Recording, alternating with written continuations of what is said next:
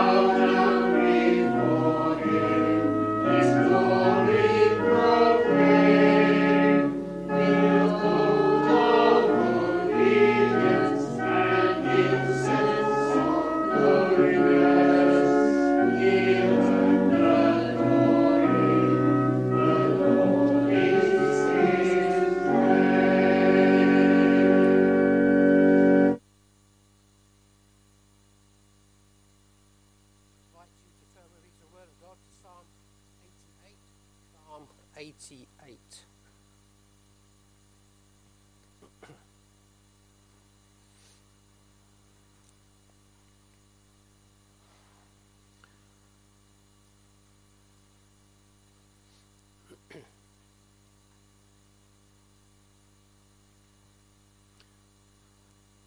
Psalm 88.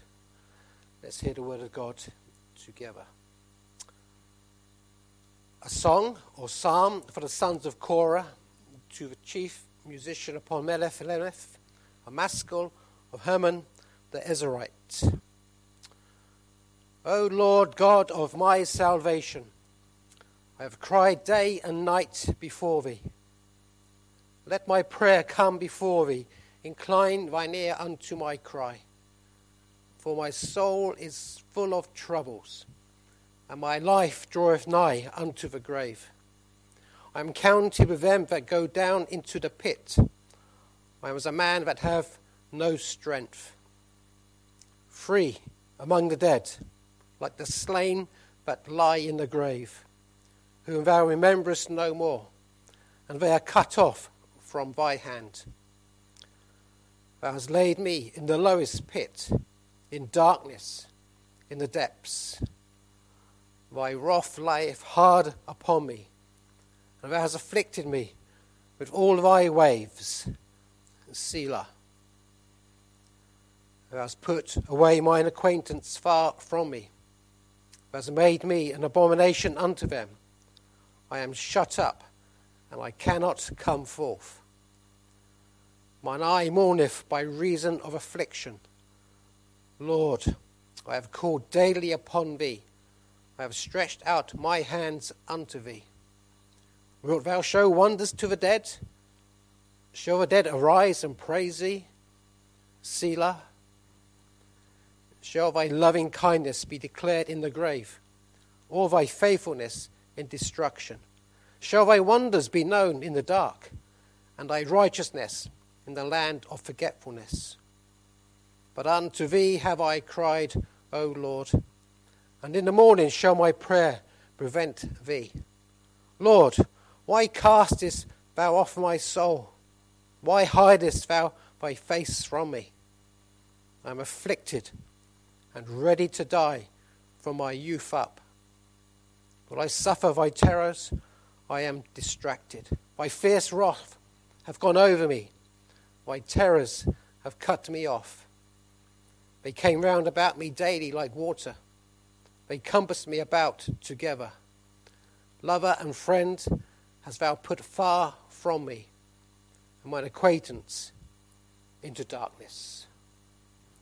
May the Lord add his blessing to the reading of his word. We'll turn to our hymn books once more, and we'll stand to sing in 511. I need thee, precious Jesus, for I am full of sin. My soul is dark and guilty. My heart is dead within. Hymn 511.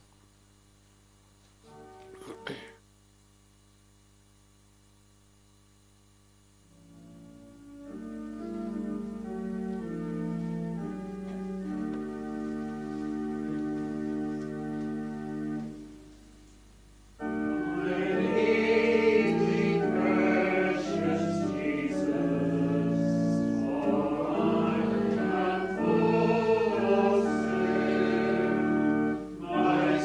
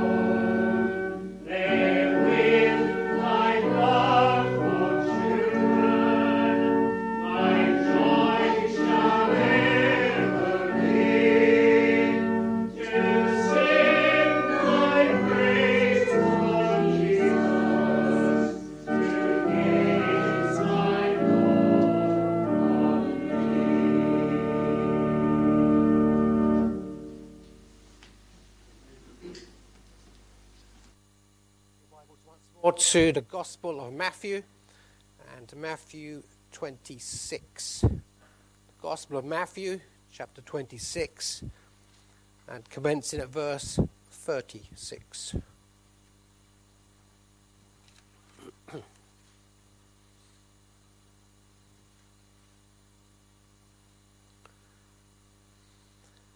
Again, let's hear the word of God together. Matthew 26, verse 36. Then cometh Jesus with them unto a place called Gethsemane, and saith unto the disciples, Sit ye here, while I go and pray yonder.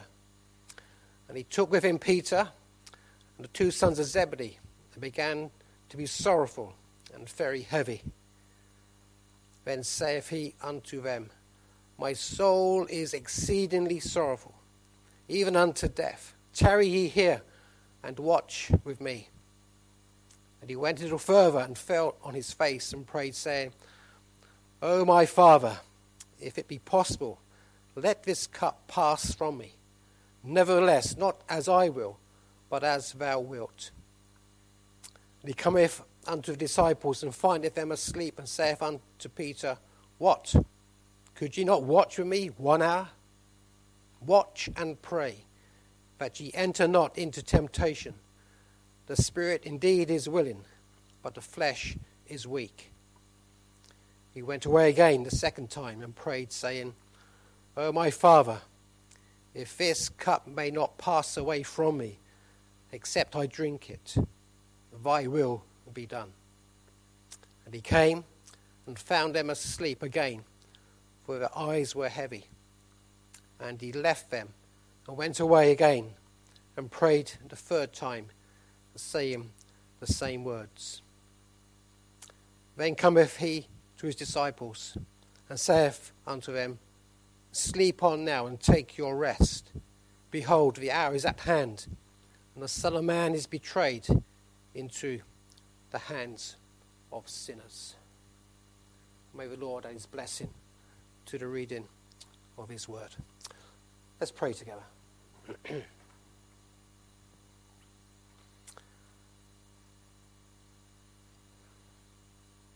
most gracious and loving Heavenly Father, how we bless you, how we magnify your great and your glorious name.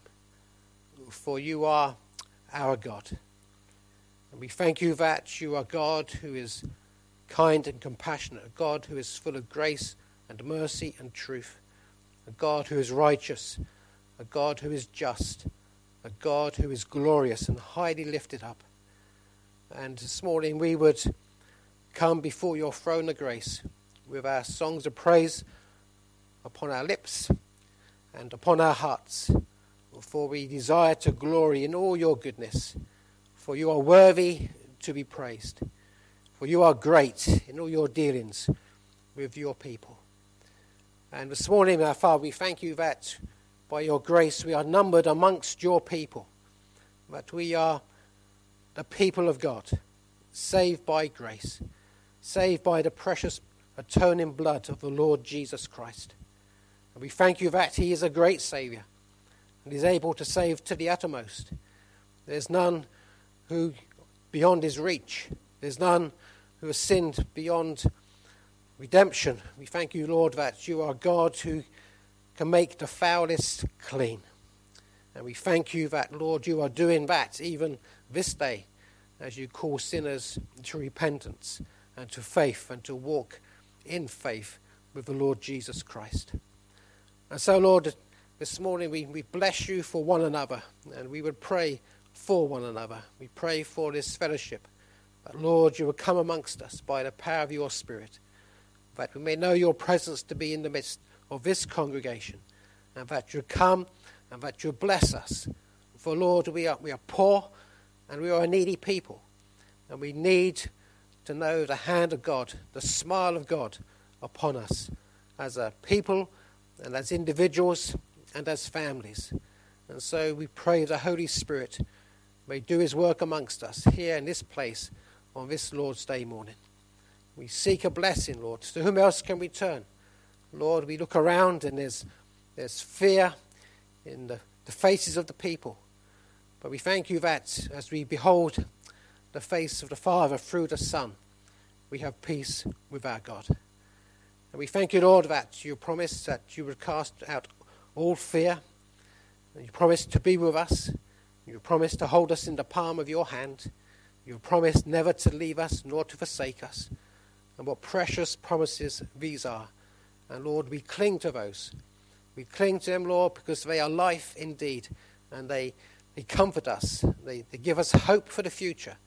They give us an eternal hope that the day we will be with the Lord. And so, Lord, we pray for those who are suffering in body, mind and spirit.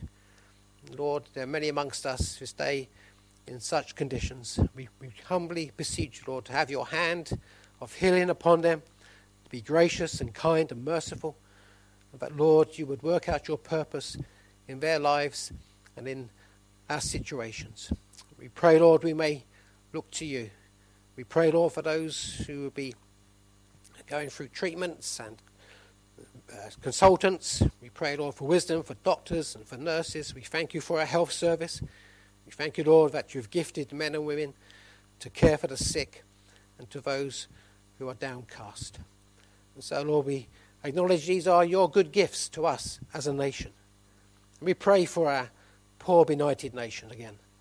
Lord, again, it's been a week of turmoil, a week of accusation, a week of hypocrisy, a week, Lord, when men and women are hopeless in the future. Men and women are concerned for the day in which we live in.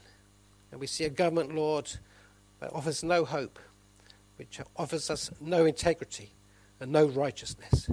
And so, Lord, we would pray that in your wrath you would remember mercy.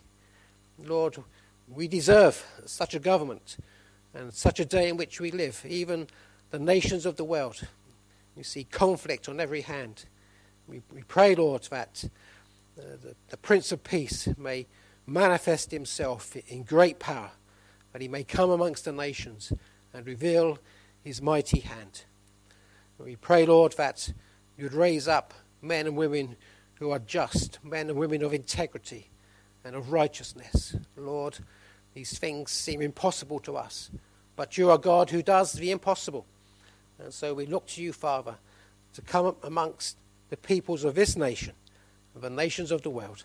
We pray, Lord, that you would come with an awakening power of the Spirit, that you would awaken the dead souls of men and women and boys and girls, that our eyes may be opened to the truth of the gospel, and that the Spirit of God may do a work, a mighty work of saving grace amongst the people of our nation. And Lord, we pray that may be so here in the midst of us this morning. For any here who are strangers to grace, any here who do not know and love the Saviour, those who have never confessed him, that, Lord, you would speak to their hearts and reveal Jesus to them, the forgiver of sins. And so, Lord, we again humbly beseech you to work amongst us and all like-minded churches in our county and in our nation. We pray, Lord, a blessing upon your people as they worship the true and living God this morning. We pray again, Lord, for your word, that it may go forth with a clear sound, that, Lord, the Spirit of God may take it and apply it to hearts and to minds, and that all we do here this day may be to your praise and to your glory, that the Lord Jesus Christ may be uplifted. May he be known to us as we gather around this communion table later on this morning. May we know him to be with us and that to bless. And so far we ask these things with the forgiveness of our every sin. In Jesus' precious name. Amen. Stand to sing our third praise, which is 320. Break thou the bread of life, dear Lord, to me. Hymn 320. Stand to sing.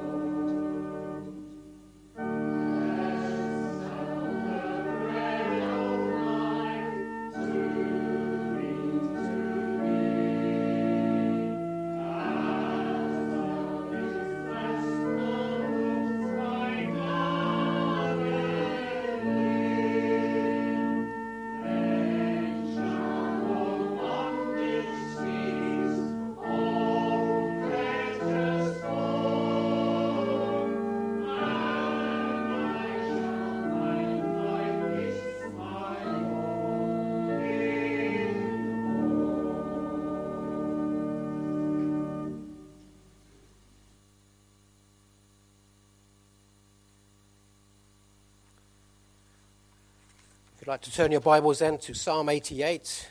Psalm 88. I know we looked at this a couple of Thursdays back. We considered the darkness of the soul that Haman the Ezrahite was experiencing. What we can say about this man is not much, but what we can say is he was a man who lived, a man who suffered under great affliction and great trial. And this psalm, many commentators refer to as the psalm of a dark night of a soul. You read it, as you read this morning, you notice it ends with no hope. It ends in darkness. It's a dark psalm. It's a psalm, again, which I suggest to you is honest for men and for women. It doesn't seek to pull the wool over our eyes, so to speak. It's a psalm which is honest, and it speaks of great affliction. It speaks of a man who appears to have his prayers not answered. It's a man who's in deep mourning, deep distress, in darkness. It's a man who has hope in God. Despite all his affliction, despite all his discomfort, he has hope in God. And he calls to God. 3 occasions in this psalm. Verse 1, I've cried day and night before thee, he says. He's a man who has no vision of God, but yet he's a man who prays. He's a man who prays earnestly that God would intervene and come to his aid and come to his rescue. And really the crux of the psalm is to be found in verse 14. This is what grieves the psalmist's heart. This is what distresses him most of all. Lord, why hast thou cast off my soul? Why has my face been hidden from me? Why has God hidden his face from the psalmist? And this is what breaks his heart. Broken communion with a holy and a just and a righteous God. And we've seen this time and time again through the book of Psalms. How they long to be in the courts of the Lord, to be worshipping with the people of God. How they long to go up to Jerusalem to bring their offerings and praise to God. For there is where God reigned. That was the seat of God in Zion, Jerusalem. And this man, who is a son of Korah, he's a man who served in the temple. He's a man who had those privileges day and night to bring his worship to God. Yet even there, he feels deserted and abandoned.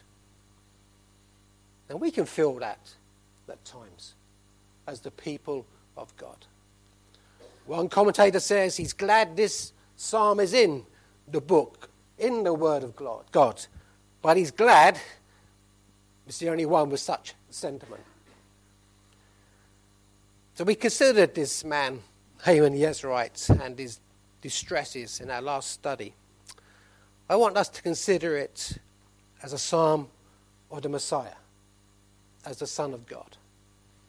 I want us to think as we read this psalm and feel the sufferings of the Lord Jesus Christ. I think it's apt, as we have the Lord's table set before us, to consider the eternal Son of God.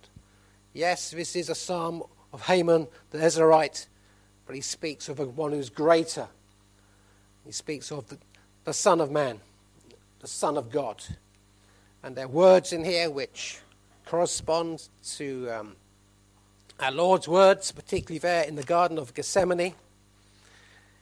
He says to his disciples in Matthew 26:36, then cometh Jesus unto them, unto a place called Gethsemane, and saith unto his disciples, sit ye here while I go and pray yonder. And he took with him Peter and the 2 sons of Zebedee, and began to be sorrowful and very heavy. Then saith he unto them, my soul is exceedingly sorrowful, even unto death. Even unto death. And he prays to his God. And in a sense, he feels that God is far from him. He feels that God has abandoned him. We know that the scriptures say that he began to sweat great drops of blood in the anguish that he felt. And we know that on the cross he cries out, my God, why have you forsaken me? Verse 14, Lord, why castest thou off my soul? Why hidest thy face from me? This is what the Son of God experienced. This is the condition he found himself to be in. The perfect, righteous Son of God, who knew no sin, who had that constant communion with the Father in heaven, who prayed morning and night, who did the Father's will.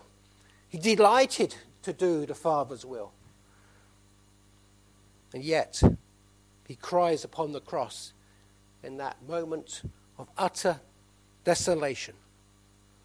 My God, why hast thou forsaken me? That echoes those words. Why hidest thy face from me? This was the desire of the psalmist. This was the desire of the people of God, that they would experience a smile and the blessing from God. This is what they longed for that deeper walk, that deeper experience with the true and the living God. And our psalm here, Psalm 88, depicts, I feel, the utter anguish that the Son of God was experiencing with those who forsook him. Verse 18, lover and friend thou hast put far from me. Peter says, I never forsake you. The other disciples say, we will stand with you no matter what.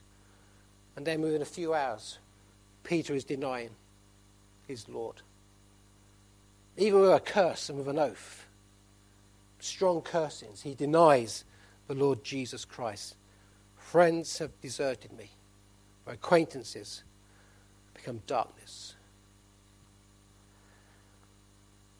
Why did God turn his face from his Son, the Lord Jesus Christ?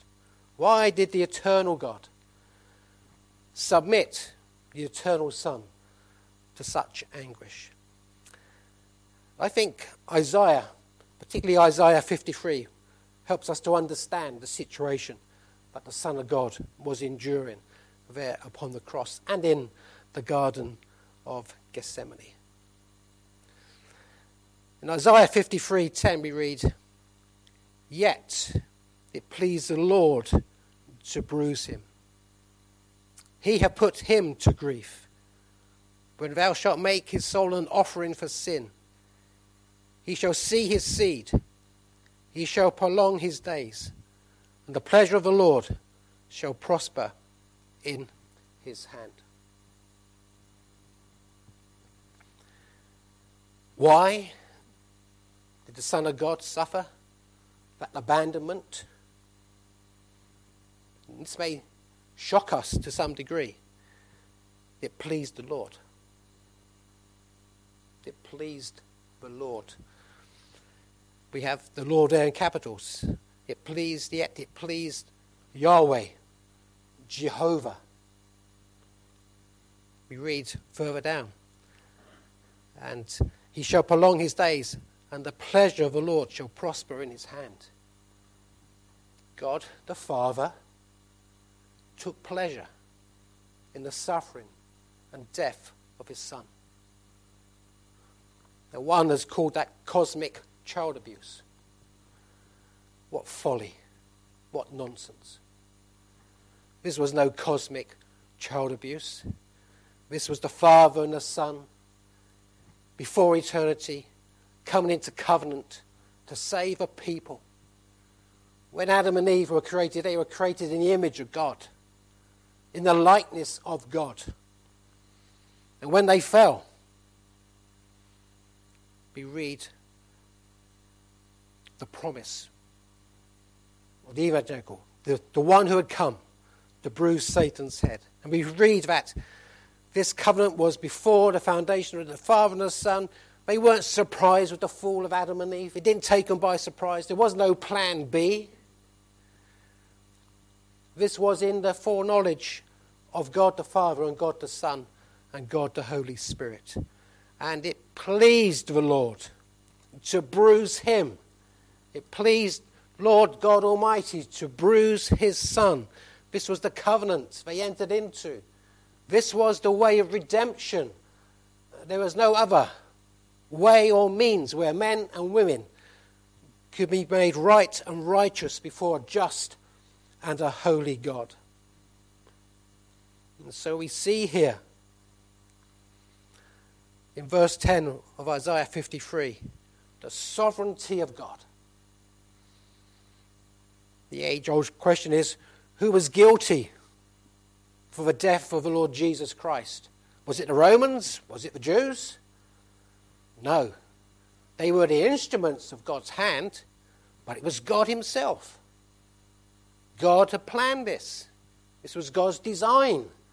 This was God's way to bring redemption to a fallen humanity. And God is sovereign. He was sovereign in the death and crucifixion of his Son. It wasn't a surprise. It was foreordained by God himself. God sits upon the throne. God is sovereign. Now we talk about that, but do we believe it? The pains and sufferings which the psalmist went through in Psalm 88 are akin to the sufferings we go through and the disappointments we experience in life. But it's of God's sovereign hand. This is where the rubber hits the road, friends. All our pains and difficulties, our disappointments, our heartaches, it's all part of God's sovereign will and purpose for us, to conform us, to mould us into the image of his Son. I believe with all my heart in the sovereignty of God. And Isaiah, again in Isaiah 46 and verse 9, he says, "Remember the former things of old, for I am God, and there is none else. I am God, and there is none like me, declaring the end from the beginning, and from my ancient times the things that are not yet done, saying, my counsel shall stand, and I will do all my pleasure." That's what the Word of God declares. That's what we believe as evangelical Christians. We believe in the sovereignty of God. The beginning and the end and the middle and all between. He is sovereign. And he works out his sovereign purpose for his pleasure. I know some of the pains and difficulties some of us in the fellowship are going through. We don't know everybody's situation. But friend, there is one who does. God Almighty. And he has you in the palm of his hand. And he's working out that purpose. And that picture there in John speaks of God the Father holding his children in his hands. And one hand is clapped upon the other. And no one can pluck them from his hand. Eternally safe in the sovereign will and purpose of God the Father through the death of God the Son. So our God is sovereign. We're not to complain. We're not to moan about his dealings with us.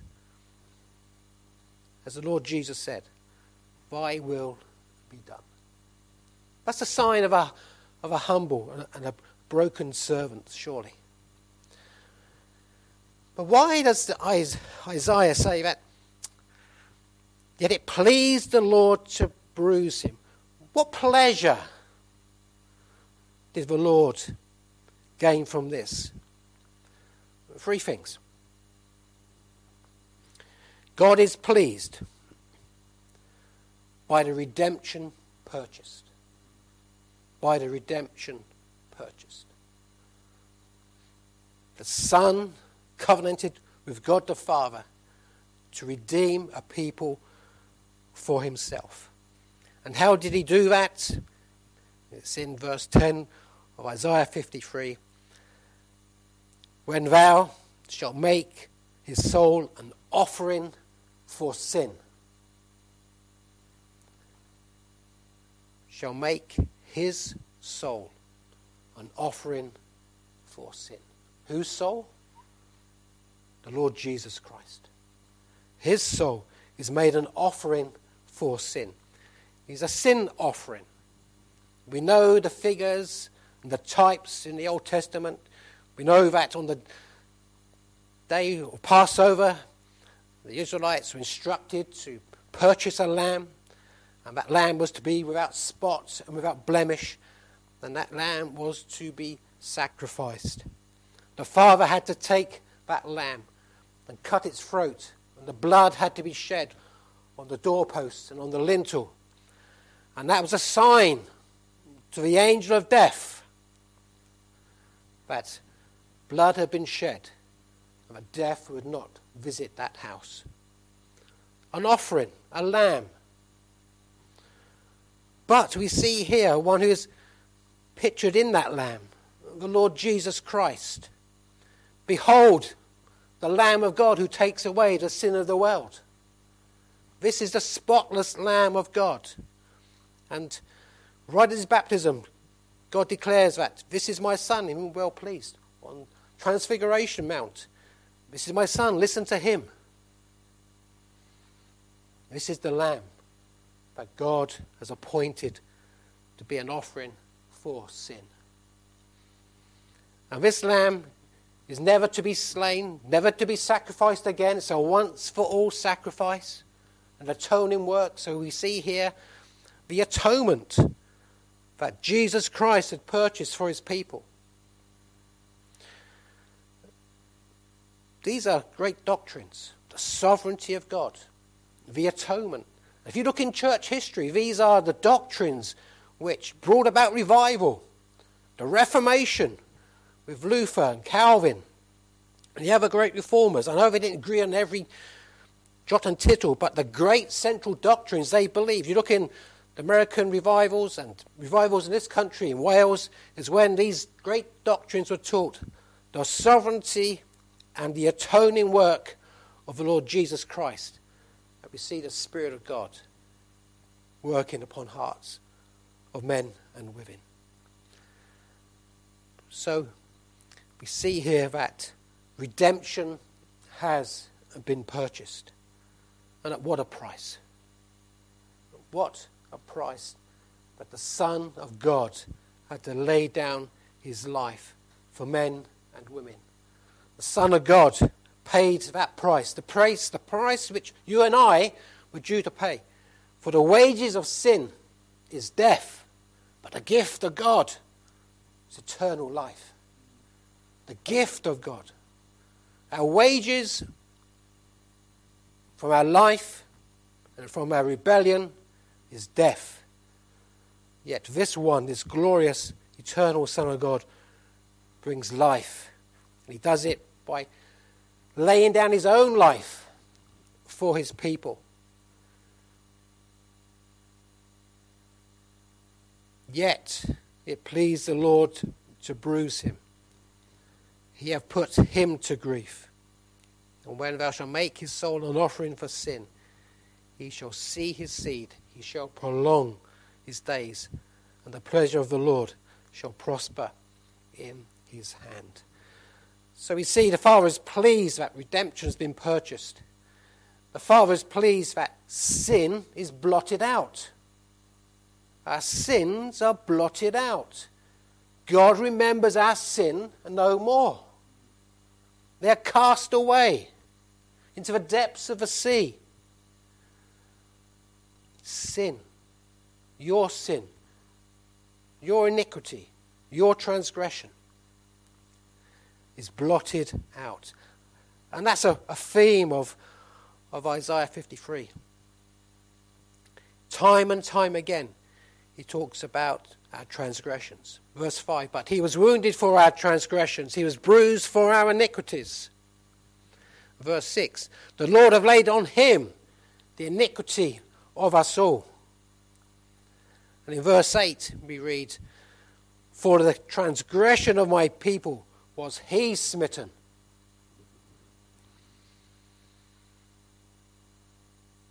In verse 11 we read, he shall see of the travail of his soul and shall be satisfied by his knowledge.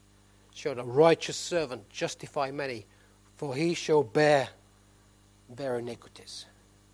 Friend, we have one here who bears away our iniquities, our sin, and our transgressions. He's a glorious Saviour. He has done a glorious work. And the Father is pleased. He is pleased. For he longs to have that relationship with his creatures, those who've been created in his image. And we can only have that relationship when our sin is blotted out. And the Son of God has blotted our sins out. But alas, there are some of us who are still in our sin. Our sins are still open, still known. Oh, come to this blessed Saviour.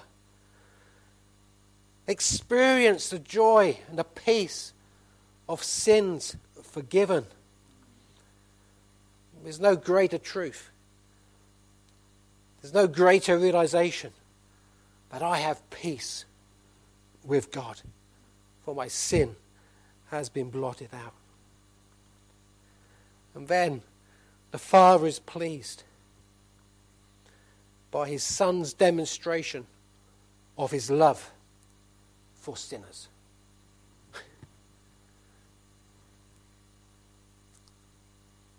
The death of Christ was the ultimate demonstration of a triune God, of his love towards sinners. It was a demonstration. It was an open declaration. It wasn't hidden away in a corner. The Lord Jesus Christ was nailed to a cross on the main road into Jerusalem.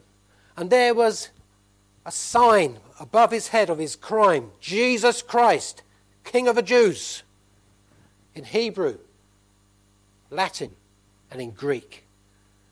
It was an open declaration of his love for sinners.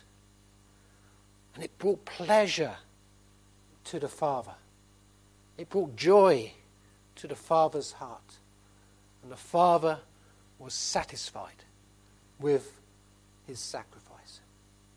Friends, if you are a Christian here this morning, your heart should be crying out, hallelujah, what a Saviour. He is the Saviour of sinners.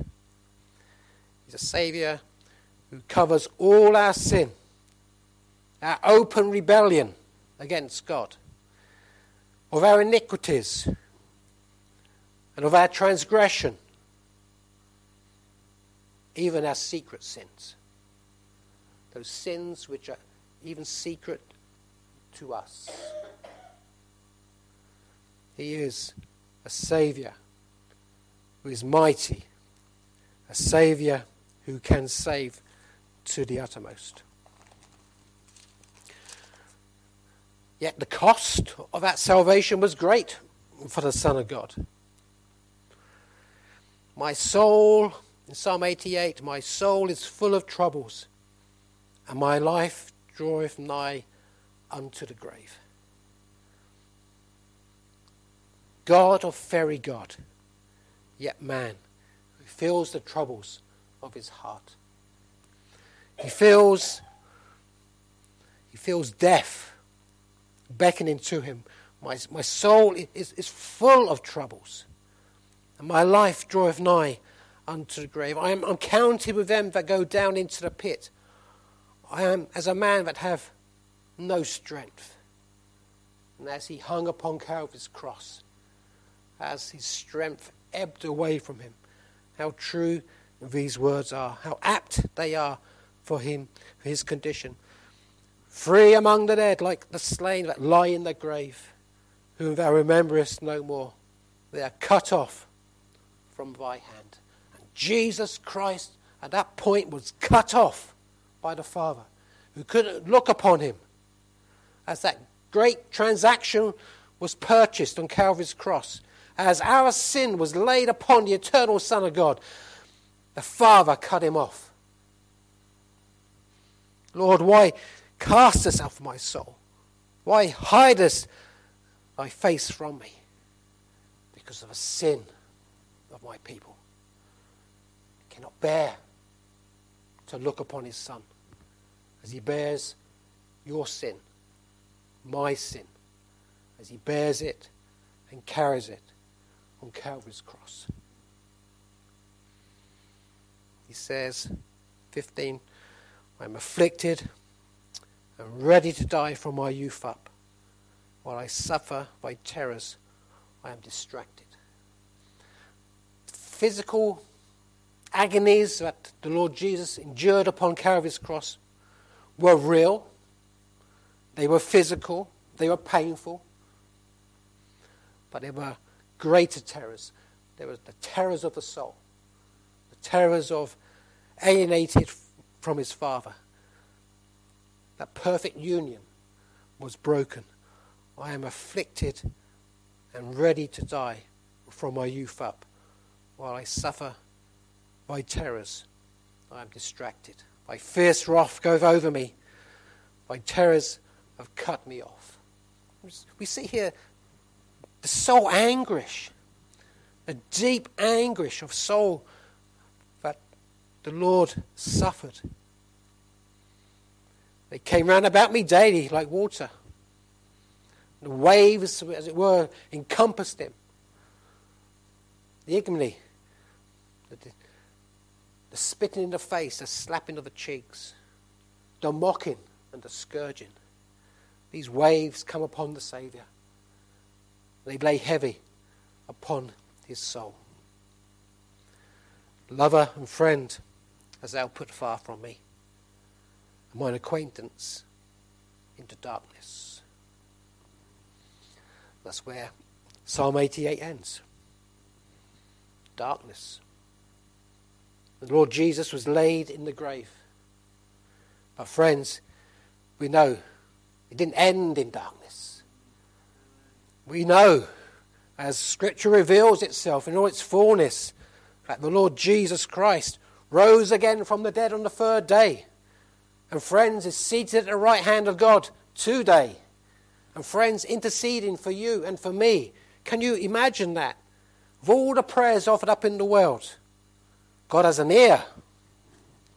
And the Son perfects our feeble prayers. And he intercedes for his people, is God's right hand. So although this is a psalm of darkness, sometimes we are to walk such a psalm as this. But thankfully, not all of us, and not all of the time. But it's there to remind us that there are dark days. And yet God is with us. God is for us. And we should take courage and comfort in such a psalm as Psalm 88. So friends, as we will shortly remember the Lord in his appointed way, let's give thanks in our hearts. Let's rejoice in our great salvation and in our great Saviour. May the Lord add those thoughts, bless those thoughts to our hearts this morning. We will close this part of the service with singing hymn number 816. The sand of times are sinking, the dawn of heaven breaks, the summer morn I sighed for, the fair sweet morn awakes. Hymn 816.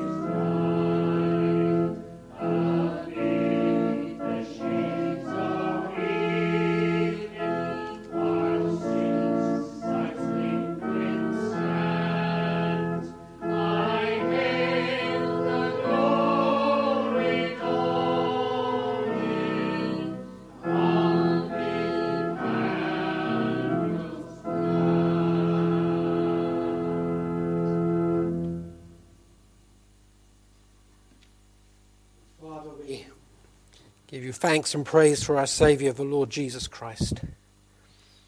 We thank you that he is a great Saviour and worthy of our praise and our worship. And we thank you, Lord, that as we gather around this table, that you would be known in the breaking of bread. That, Lord, you would manifest yourself to us by the power of your Spirit. That, Lord, we may behold him in all his beauty and all his righteousness. We pray, Lord, that as we partake of this bread and of this cup, you're blessed to us. And that, Lord, as we do so, we may remember him in his appointed way. We thank you, Lord, for these simple emblems of his suffering and of his death. And we thank you, Lord, that we are one day closer to Emmanuel's land. And we pray, Lord Jesus, even so, come quickly. So, Lord, may we be blessed as we partake of this table now. In Jesus' name, amen.